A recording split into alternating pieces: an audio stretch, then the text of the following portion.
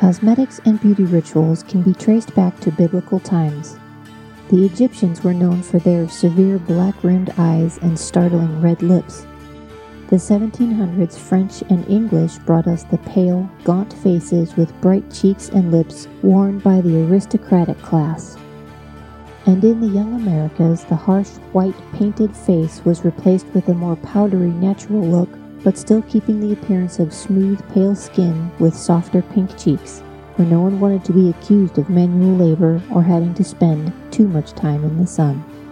But if these women and men would have known of the toxic properties they were putting directly on their skin, would it have changed the face of beauty?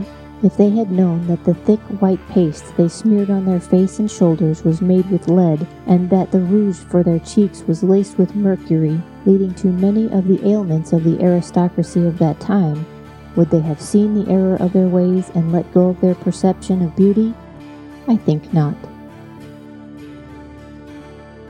Welcome. My name is Elizabeth Bougeret, and I'm that person when studying the many facets of history likes to peek behind the curtain, investigate hidden passages, drop into the rabbit hole, or dare to walk in the shadows, because we all know that's where the good stories can be found.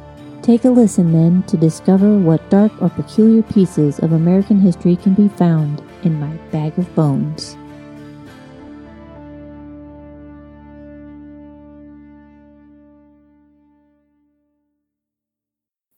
With the Europeans making their home in the new America, fashions saw a change.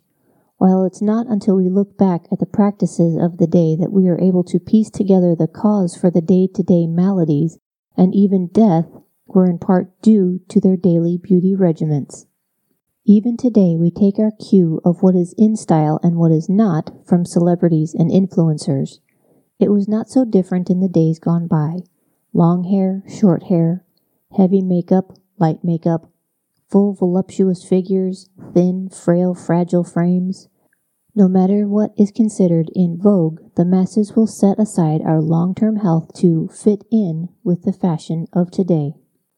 These days we may roll our eyes and cringe at the beauty regimens of time gone by. We wouldn't dream of putting lead-based products on our skin these days, would we? But then it was the style, and no one wanted to be considered out of style. So they took the risk, as it was the only way to achieve that white, almost translucent skin that was very much in style. The practice of slathering your skin in thick, white, lead-based pastes and creams and then dusting with powder was not only the fashion, but necessity. It was the method of hiding the skin blemishes of the time caused by smallpox and other diseases, but they soon discovered that it could hide the signs of aging. Funny, no matter what century you're in, apparently no one wants to admit how old they really are. In the 1700s, women wanted to look so pale that they even used blue pencils to trace their veins. The rouge they used for their cheeks and sometimes lips was made from cinnabar, which contains mercury, or carmine, which is the color you get after boiling and crushing beetles. The effects of these products caused hair loss, abdominal pain, dry skin, birth defects, skin rashes, nerve damage, and eventually death. As the century went on, the heavy makeup went away, but the desire to have pale skin was still very popular. It was also considered a status, even in the later centuries, as those who didn't have to work outside in the fields. Women turned to products that would erase what they considered blemishes such as freckles, moles, sunspots. The popular fix-all product of the time? Arsenic. Oh sure, we know the deadly damaging outcomes of using arsenic today, but if they knew back then, it was quietly swept under the rug or blatantly ignored as products of all kinds were released to the public proudly proclaiming the benefits of arsenic. These were the safe benefits, of course. Since the new trend was wearing less makeup, arsenic was able to brag about its properties being lightweight and the one product that would take away all of your skin woes. Advertisements proclaimed that arsenic wafers, lotions, tonics, creams, and soaps could assist with the removal of pimples, blackheads, and freckles. It would eliminate dark circles, liver spots, and wrinkles, and, quote, brightening and beautifying the face in a very short time, making the skin clear, soft, and velvety." End quote. Now who wouldn't want that? And it worked. The advertisements, for once, spoke true. However, instead of hiding the blemishes, the harsh properties of the toxin destroyed red blood cells, leaving the skin smooth, pale, and paper thin. So, besides just death, who wouldn't be willing to tolerate a little baldness, abdominal pain, organ failure to get all of the beauty benefits from arsenic? And what's worse, just in case they had a glimmer of common sense and stopped using the product, every quote-unquote symptom that arsenic products were quote-unquote curing would come back almost overnight as if on steroids, along with instant death. Herein lies the rub.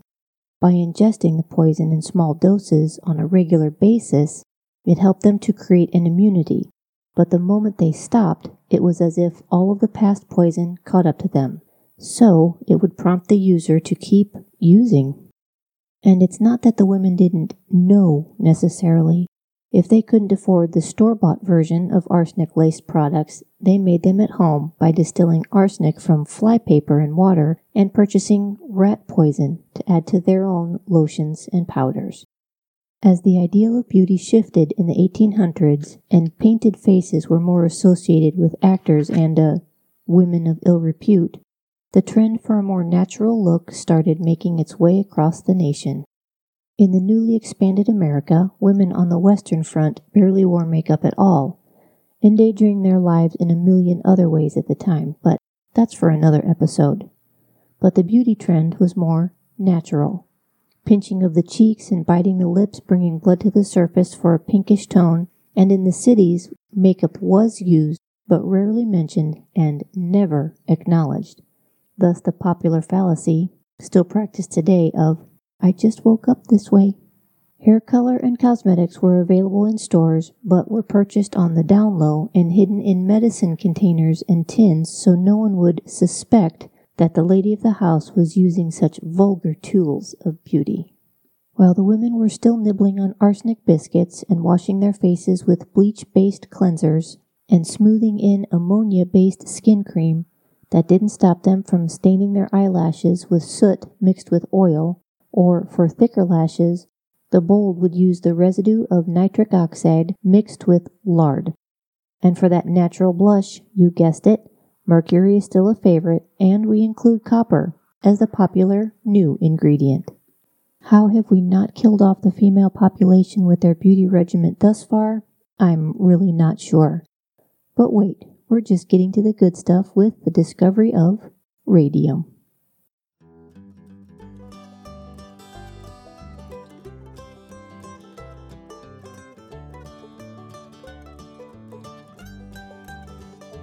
We've all survived history class. My history education was all about cramming dates and names and battles into my teenage brain in order to pass the newest test to make the school look good. I didn't really enjoy history until I was able to revisit it and see that history was made up of people, just like me. They had struggles, they had joy, they had sadness, and they felt victories. It became so very real to me. And now I'm on a mission to revisit as much history as I can. Hello, my name's Elizabeth Bougeret. I'm a full-time author and a full-time traveler, and I would love to share what I'm learning with you. Come with me. See my sights and stories as I go. I love history now, real history, not just the dates and battles, and I've discovered that others do too. So I've created a group in Facebook, and I'd love for you to join me on my travels and adventures. Let me reintroduce you to a history that's made up of people, places, adventures. I'll even throw in a few battles for good measure. If you love American history with a side of travel, I'm sure you'll enjoy this group. Join me over there. Search the Facebook groups for History Revisited, I'm the one with the blue feather, or type in historyrevisited.info in the search bar and then join in on the adventure. And so I can be sure to welcome you properly, be sure to say hello.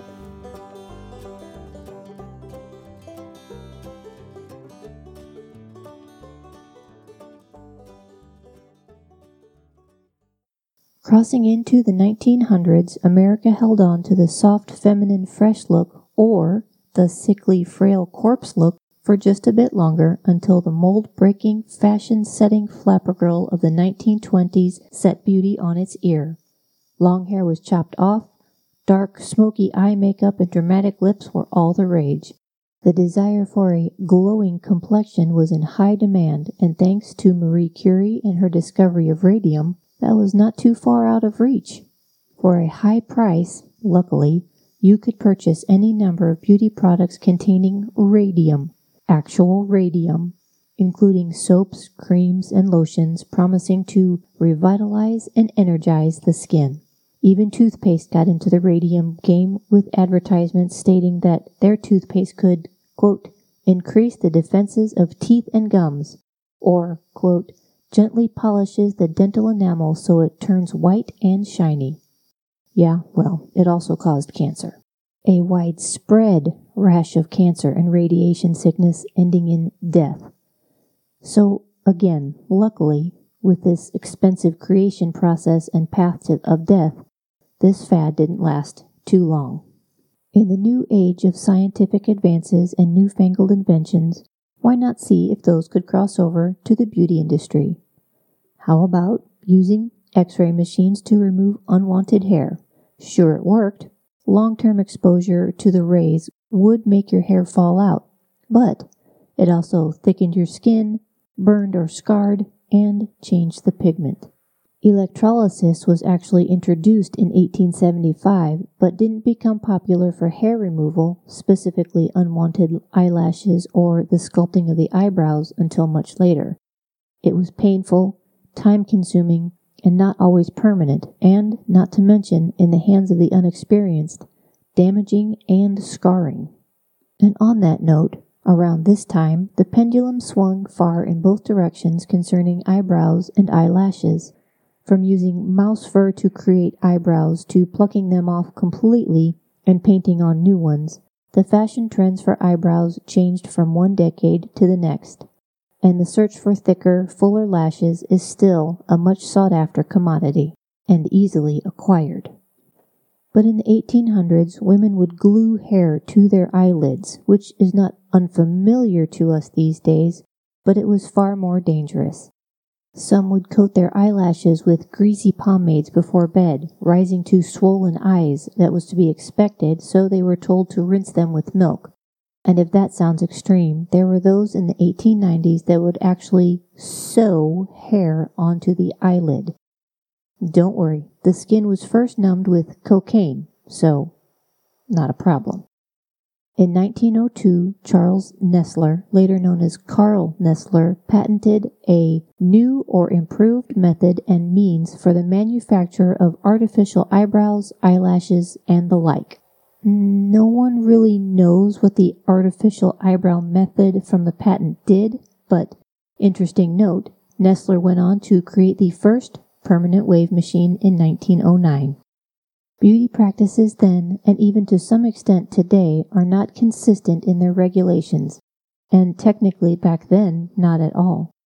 So that in the years of the traveling salesman, or the mercantile stores, even to the expansion of the cosmetic counters of the modern age, people don't really know what they are putting on their skin, or even ingesting for the sake of beauty for that matter.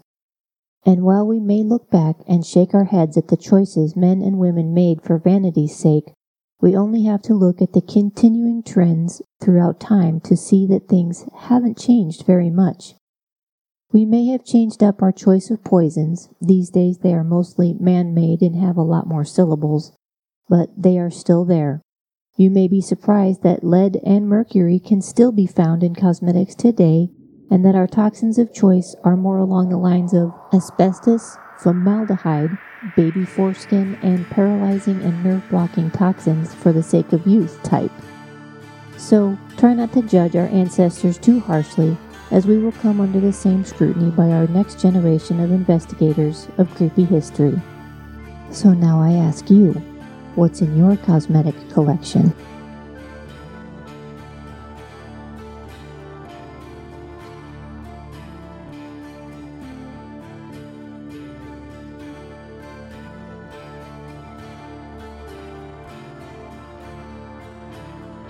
Bag of Bones is researched and recorded by Elizabeth Bougeret, produced by the Ragtag Network and History Revisited, music by Johnny Reed, copyrights by Elizabeth Bougeret and DCT Enterprises.